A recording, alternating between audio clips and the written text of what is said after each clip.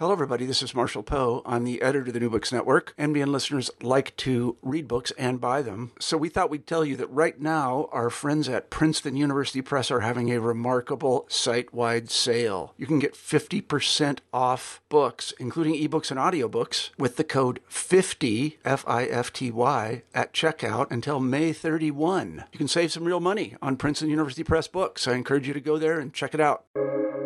Welcome to the New Books Network. Hello, everyone. I'm Paul Starobin, and welcome to America and Beyond on the New Books Network. My guest today is Michael Mann, who is the author of the book On Wars. Michael is a distinguished research professor of sociology emeritus at the University of California, Los Angeles, and also an honorary professor at the University of Cambridge. He's the author of the award-winning book series, The Sources of Social Power, and of Incoherent Empire, Fascist, and The Dark Side of Democracy, Explaining Ethnic Cleansing. Welcome to America and Beyond, Michael. Thank you. Let me begin with just, if I could ask a little bit on a personal note, you state in the preface to the book that my fascination with war owes nothing to any personal experience of it. Family lore tells me I was born in a hospital basement during the last World War II German bombing raid on Manchester. So what is it that can explain or help us to understand your fascination with war, which is clearly so powerfully informed the work you have done as a scholar? I'm not sure I know the answer to that. I obviously have a fascination with darker subjects, like fascism, ethnic cleansing, and now war.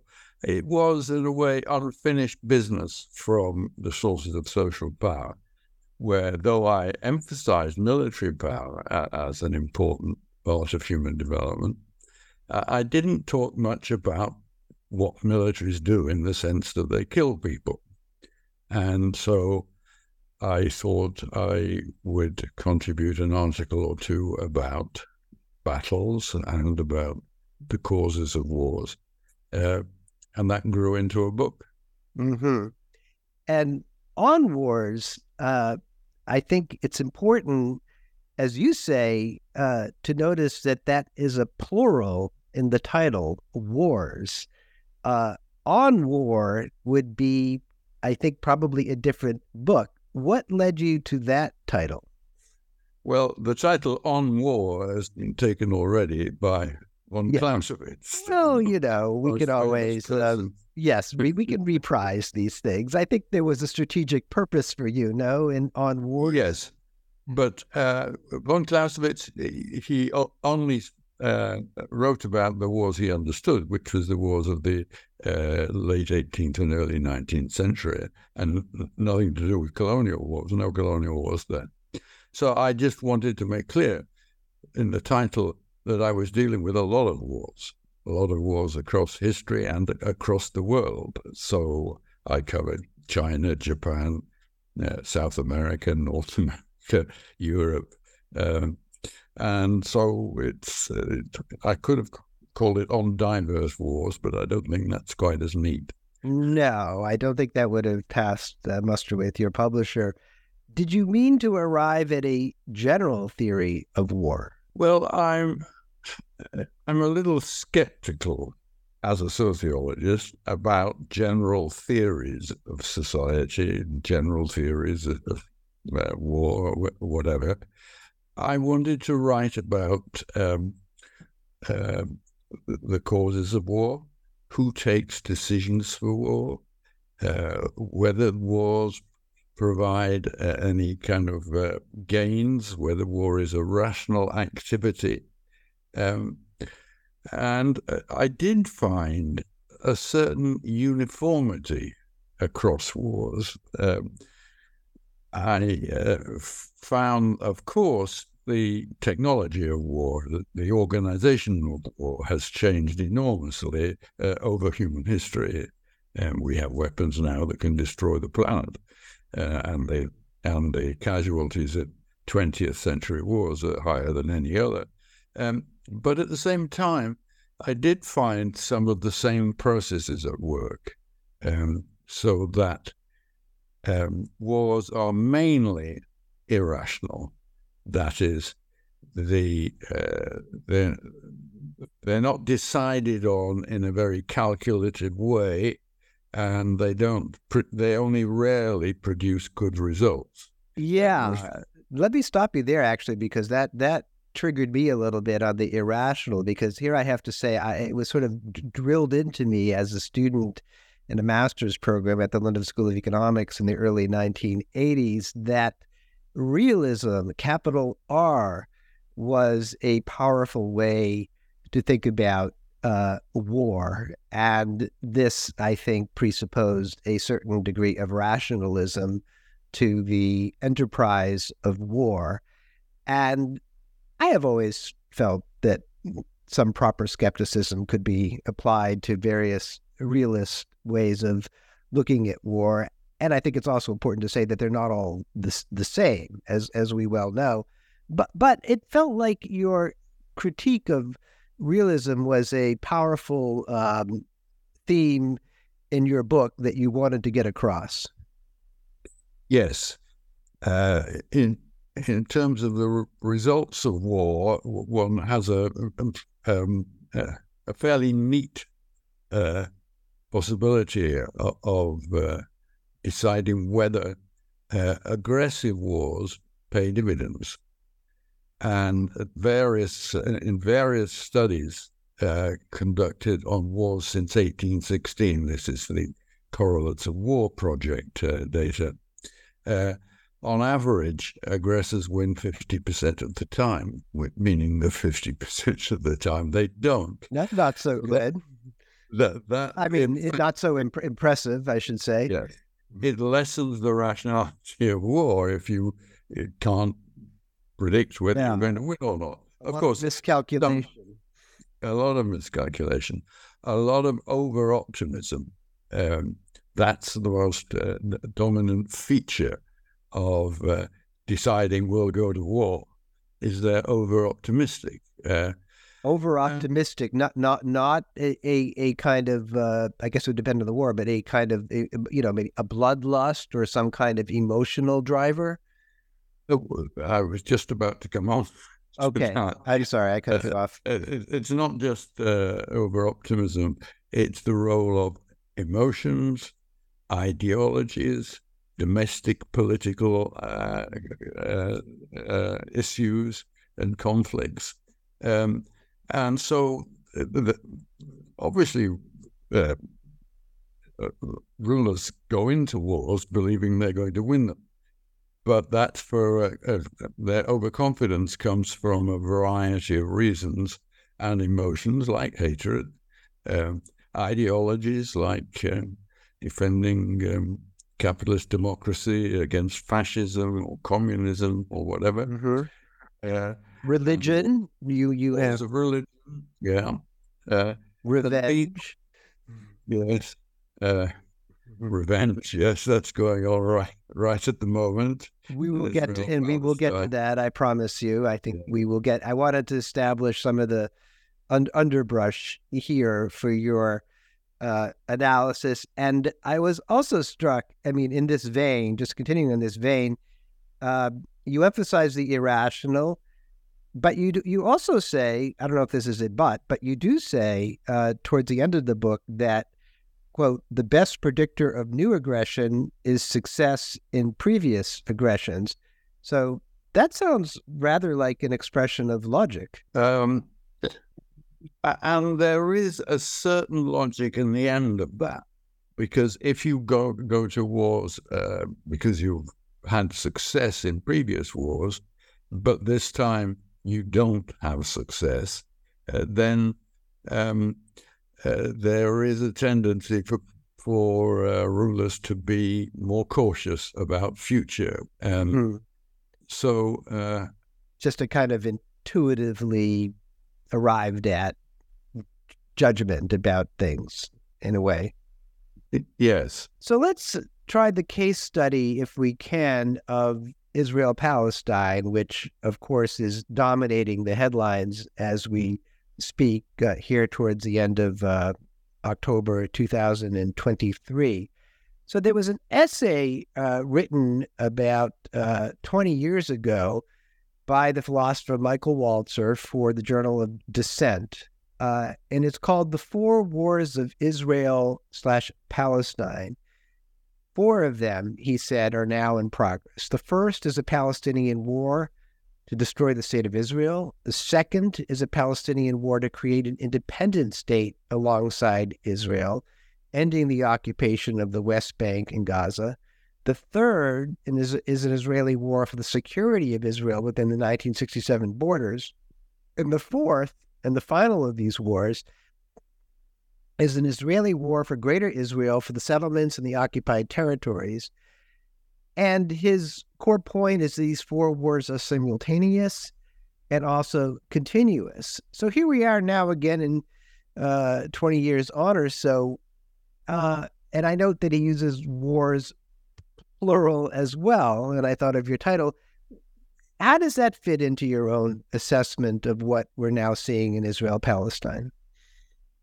Well, those 4 wars indicate the ambivalence of both of the sides. That is, they as ideal types, they can either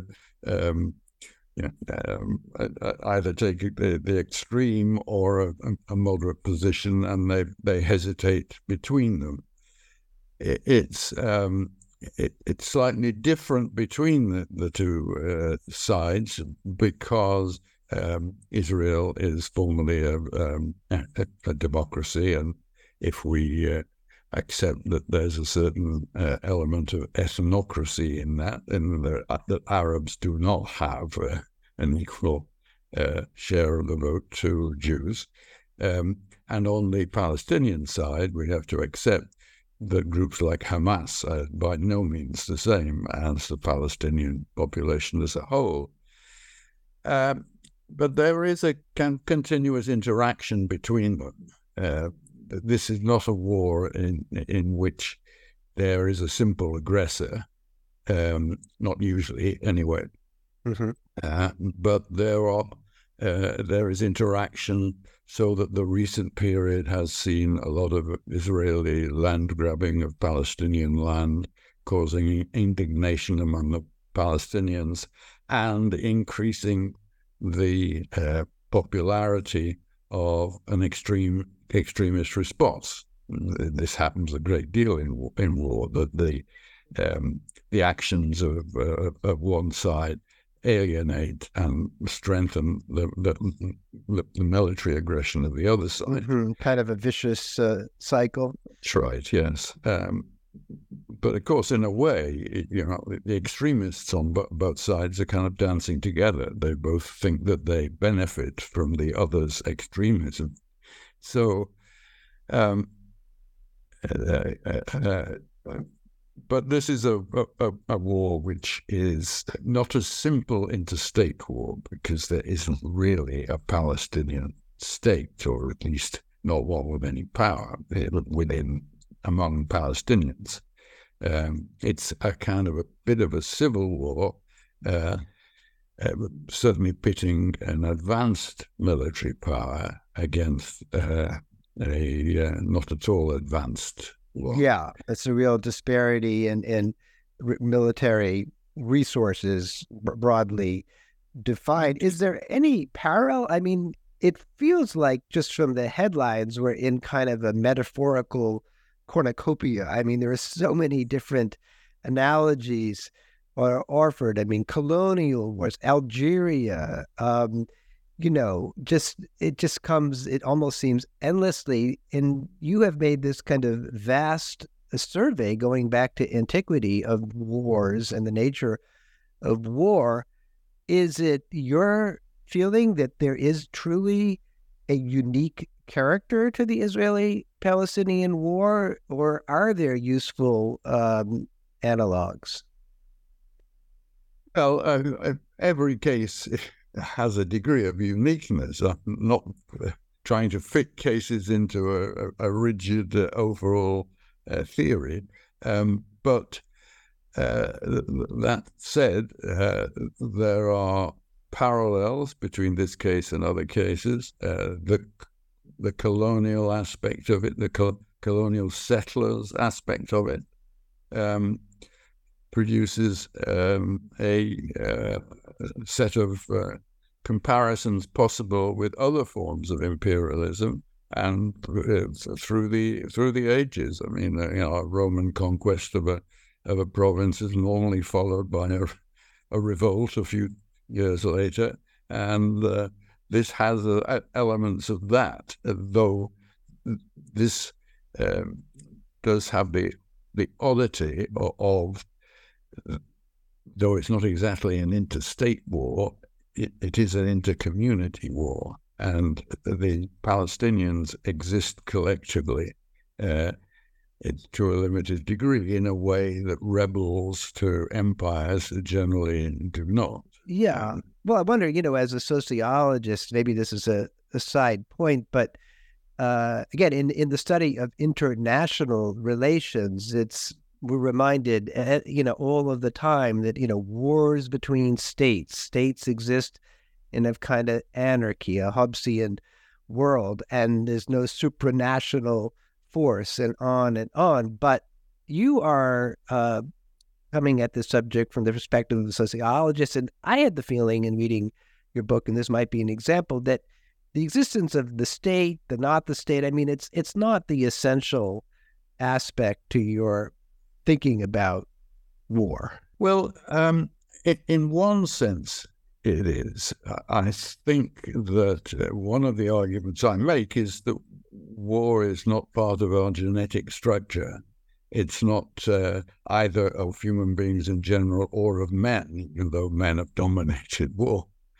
And indeed, for most of the period in which humans have existed on Earth, there was not war, and that's about over 90% of the time, before the emergence of states and social classes and gender stratification.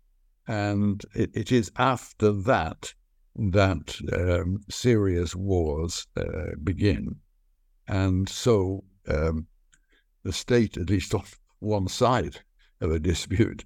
Is that because it was the state that, almost in a kind of Max Weberian way, was able to monopolize the resources of and the legitimate exercise, his word, legitimate of violence? Well, no, because plenty of states that have not been centralized in that way that Weber imagined have gone to war. And one thinks of feudal, where yes. the king decides, an English king decides to go to war in France, and he calls out his barons. The barons don't have to come, and in fact, he has no idea how many are going to show up. So yes. There's a difficulty of rationality in that kind of context. But let me say that there are some wars which work for the aggressor. And there are two kinds of those, which I identify.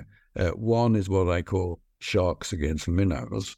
So when the United States invades Grenada or Panama, as it did, there's no doubt what the result will be, and the result is what the United States wanted. And you can see that across time and space. But the exceptions to that are where someone thought they were the shark and the enemy was the minnows, and it turns out not like that. Yes. And Ukraine has that. Ukraine also has the second form of rational war, which is a proxy war. That is, the United States supplies the Ukraine with an enormous amount of military hardware, without losing a single American soldier.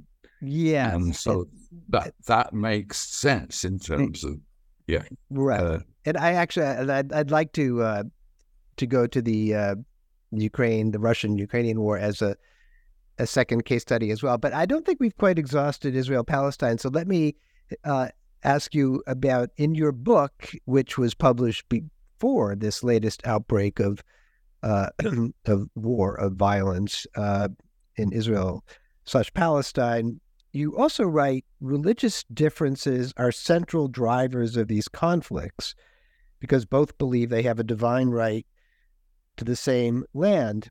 And I wonder if that point does not sufficiently come across in a lot of the coverage that we see. The emphasis sometimes is on the colonial aspect and so forth, but can you speak more to that? I mean, here we are in the 21st century, and these, religious differences remain, and convictions remain very much alive, do they not? Yes, this one has a peculiar drive to it in that the two sides have a very ancient claim to the same land. Now, of course, plenty of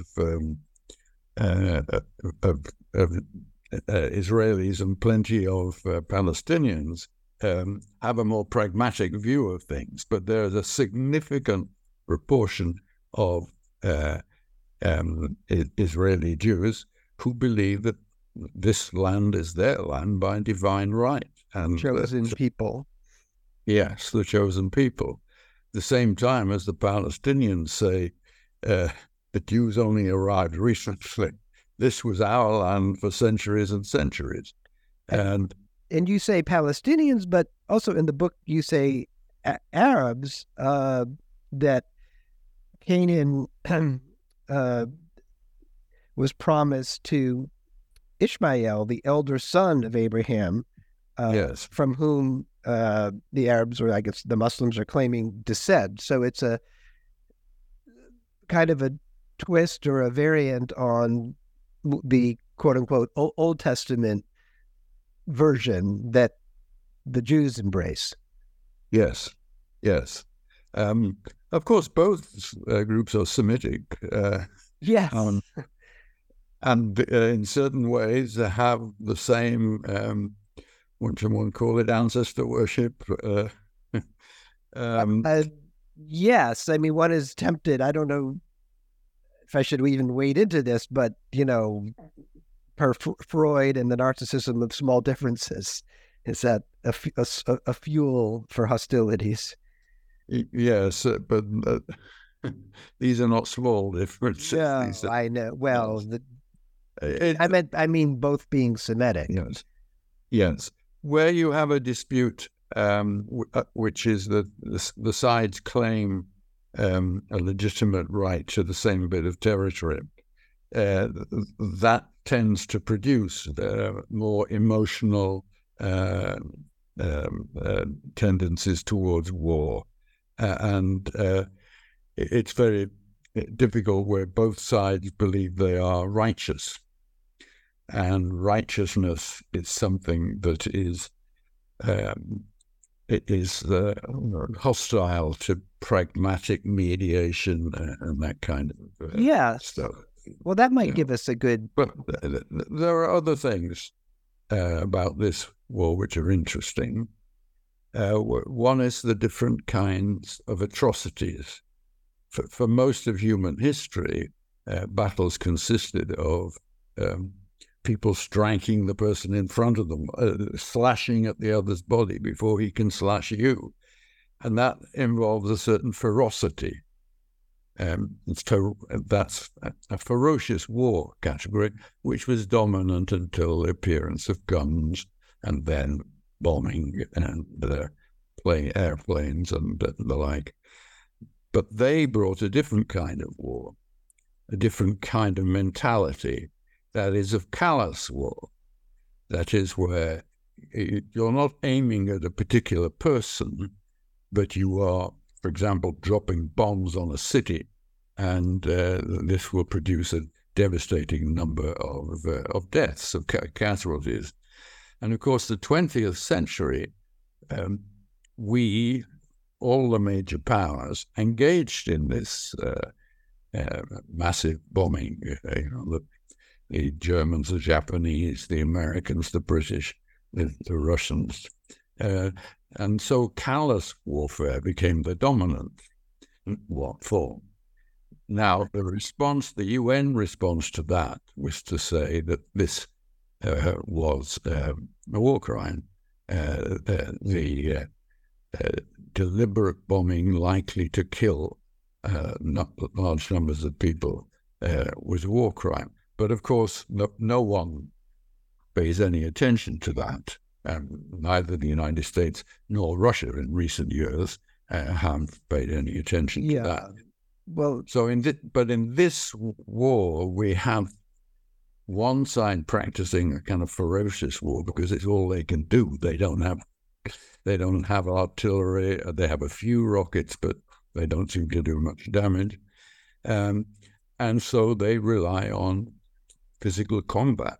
Well, when you say I'm not excusing at all the conduct of those Hamas invaders of Israel who committed the most terrible crimes, but I'm saying that on the other side, callous warfare is the moral equivalent of that.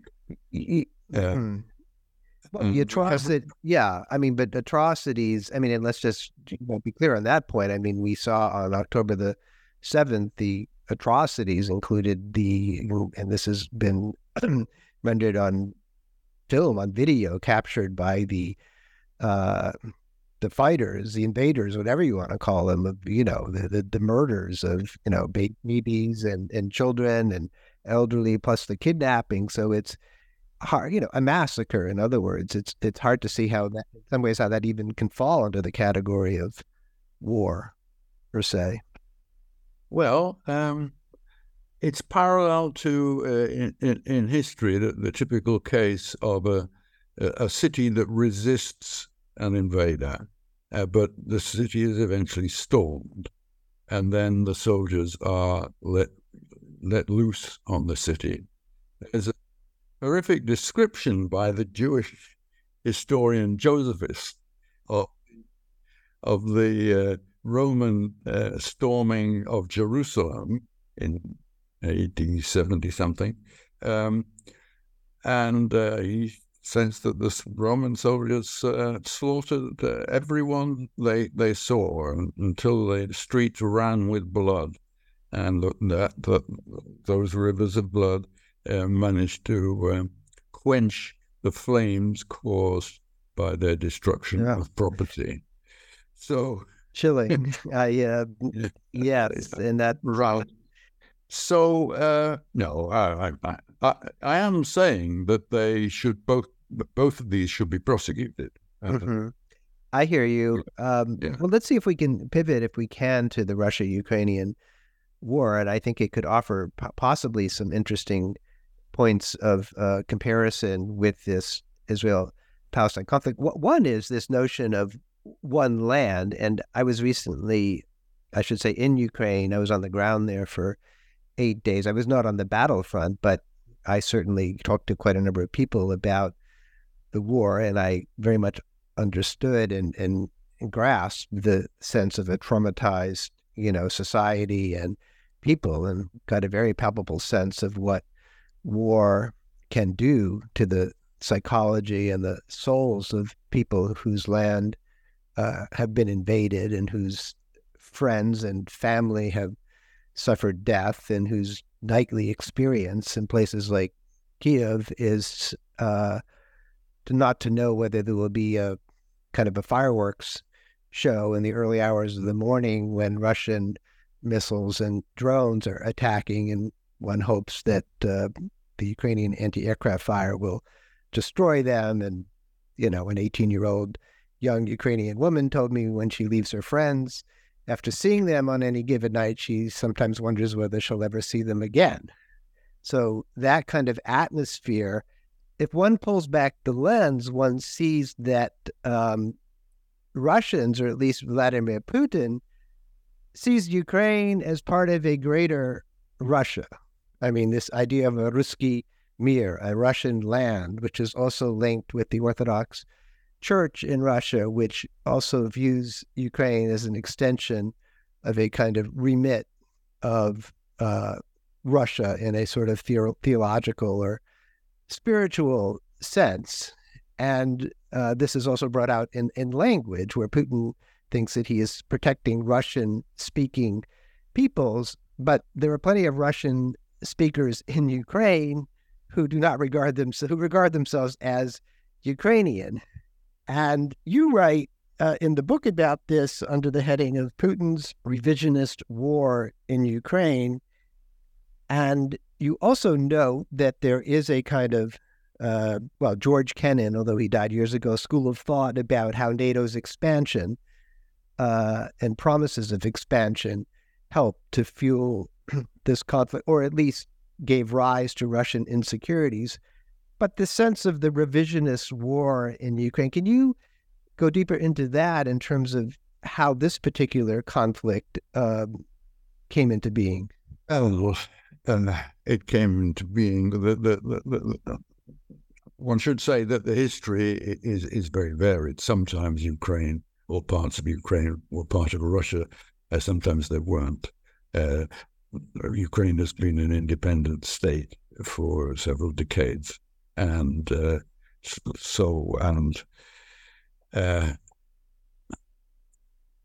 there were significant issues in the eastern Ukraine between those who were pro-Russian and those who were pro-Ukraine. Where Russian-speaking Ukrainians are concentrated in eastern Ukraine. Yes. Well, of course, the one effect of Putin's war was to turn many of those Russian speakers towards Ukraine rather than towards him.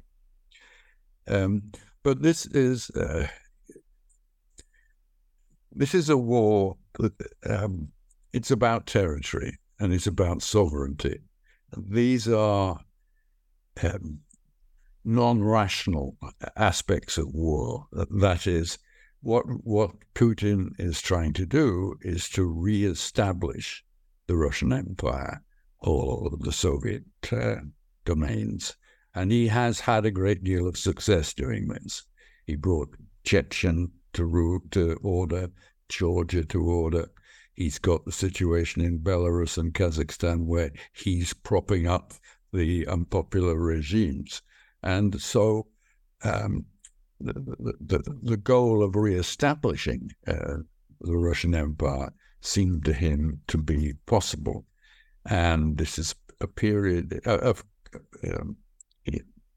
it's a period in which the US has suffered defeats and is in no mood to intervene again, where there's a new German chancellor, Brexit, etc. Yeah, so he had that kind of soft, and just to underscore what you're saying, I think that it falls into your rubric where you say the best predictor of new aggression is success in previous aggressions, and respect to Russia. But just to make one more point, with respect to Russia, you had this sort of very short-lived invasion of the former Soviet Republic of Georgia after NATO in Brussels extended a unspecified date of time promise for Georgia and Ukraine to join NATO, and then Putin went in. So he might have felt, I thought of that when you write about the best predictor of new aggression, that this might have led to the miscalculation that Ukraine might go the same way in the Kremlin's perspective. But the other factor was the underestimation of the Ukrainians, which is not just a kind of pragmatic judgment. It's based on racial stereotypes and on the inferiority of the Ukrainians, such that they can only be ruled by fascists. They're not really capable of civilized rule. So these elements in his thinking, and that of many Russians who look down on Ukraine, is mixed in with the other things. So it's a typical war in a sense in which the motivations are mixed. There are some rational calculations, but there are also emotional and ideological issues. And of course, he's made it explicit, he wants to be Peter the Great. So there's a kind of, he's doing it partly to be... defeated the Swedes in an area that is now part of sovereign Ukraine in a pivotal battle as in terms of establishing a Russian empire centuries ago. Yeah. So it's this mixture of motives, the part rational, part irrational, that leads rulers towards mistakes. Though, of course, for Putin, as for many rulers, he doesn't factor into his calculation the losses among Russian soldiers. He's willing to take far more losses than most rulers would be willing. He'd have made their peace by now, because there obviously could be some settlement there, but he would regard that as an indication of weakness, and he wants to appear as a strong ruler, as Peter the Great, and that's another kind of non-rational thing, the delight in domination for its own sake. Right, which we characteristic of any tyrant, I think, through history. Now, there is the realist interpretation, as you know, that however brutal Putin, Russia is attempting to purchase security because of NATO expansion, and that this has been going on indeed since the dissolution of the Soviet Union, promises made in the Russian mind, not honored when Germany was reunified, for NATO to move not 1 inch, as was the formulation at that time of the U.S. Secretary of State James Baker. And John Mersheimer has, as a kind of leading realist theorist at the University of Chicago, has captured quite a few views or eyeballs, I suppose I should say, in his frequent explanation of this war as eminently, totally foreseeable because of a Russian need to purchase security, whether it was in Georgia before or whether now in Ukraine, and an understandable need. I don't think Mersheimer is an apologist for the war, but he views it as entirely understandable that Russia would behave in this way, and predictable, according to his realist theory of the world. Well, there's some truth in that. So many aggressors claim that they are provoked. In fact, almost all aggressors do say that. They try and find some moral justification, which is not just pure aggression. And indeed, it's true what he alleged, what the Kremlin alleges about NATO's behavior, but that doesn't have to result in war. And was Mersheimer saying this before the war? Yes. No, he was. He did. Oh, he's very clear about that. He was on the record. I mean, George Kennan said in the mid-1990s that NATO expansion would be an utter disaster. The Russian bear would feel provoked, and, the cataclysm would come. Yes. Yes, but that's the plenty of states do not feel insecure and do not need to invade any adjacent states in order to preserve their security. I think it would be it's not explicable as a rational hypothesis that NATO would invade Russia or anything like that. So that what is going on is the sacred the sacred notion of security as involving aggression. So I think that the realism is very pessimistic in this regard. Yes, it embraces a tragic perspective on humankind. But I think, one of the most general points I make in this book is that war isn't all that common, and that periods of peace enormously outweigh periods of war. So now, most of the time, states are not insecure. Yeah. Well, let's examine the belly of the beast. Here I talk to you from my home in Cape Cod, Massachusetts, in the United States of America, which had involved itself in a fairly massive war, at least strike, in Iraq under the President George W. Bush in 2003.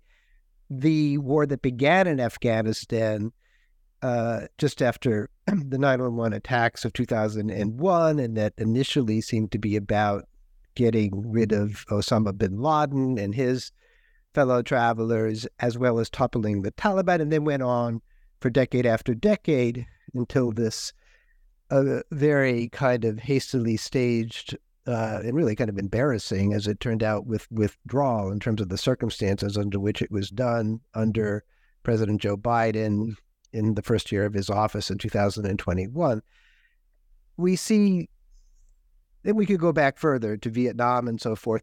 Is there something in the American character or in the nature of the American imperium, if we could call it that, that predisposes to war? It's, yes, I would extend it even further. The U.S. has not won a war of any significance since 1945. Korea was a draw, Vietnam a clear defeat, Iraq, Afghanistan, clear defeats.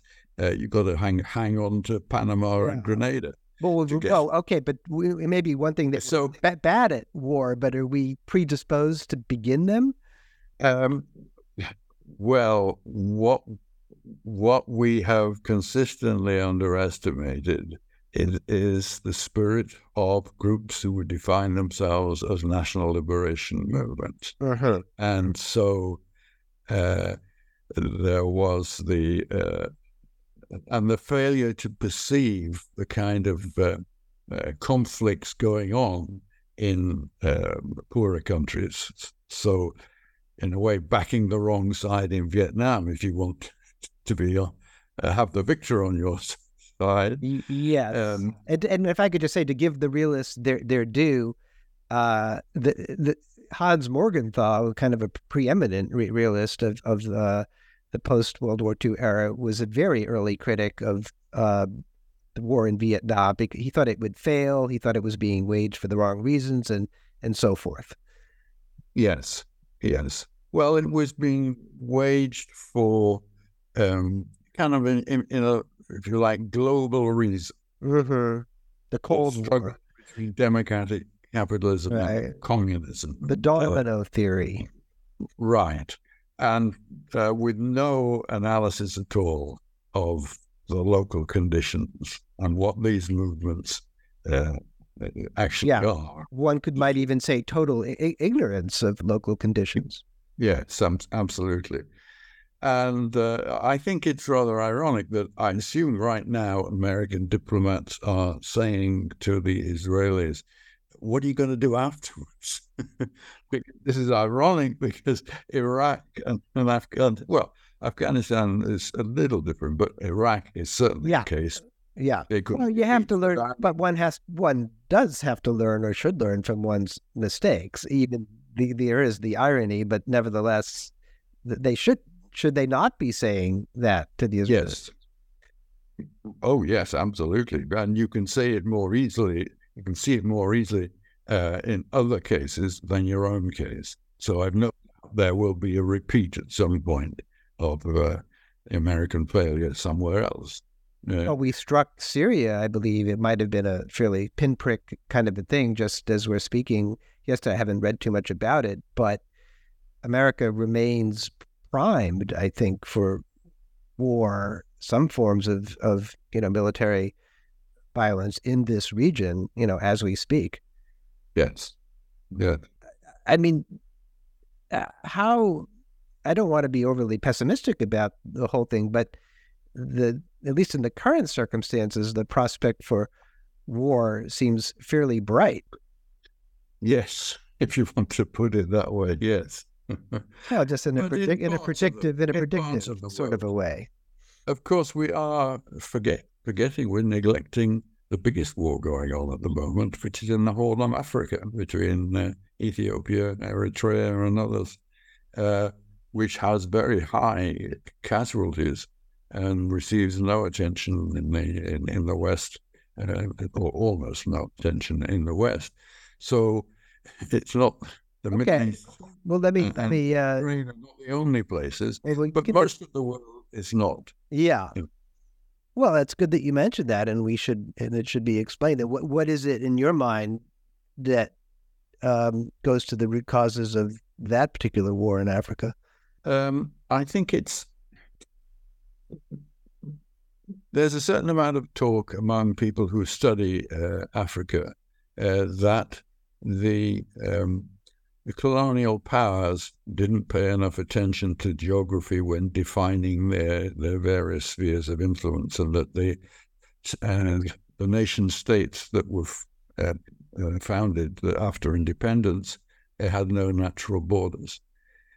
And I don't think that has proved to be true, except in the Horn of Africa, where territorial disputes were already happening among the imperial powers between the Italians, the British, and at that point, in that period of time, Ethiopia was a contending empire in that region. So the uncertainty about boundaries, the rival claims, are very marked there, as they were not in the rest of Africa, because the colonial powers amicably divided up most of the rest of the continent between themselves and those. So that has not led to territorial disputes across the rest of Africa. You have the same thing at work in Latin America, where the post-independence state, independent from Spain, that is, they all have boundaries which had already earlier been either treasury boundaries under Spanish rule or judicial court boundaries. And so the main boundaries between the post-colonial states were fairly clear. The only places it wasn't was in jungles and mountains which had never been surveyed. So I think that the kind of continuity of stability of boundaries is important.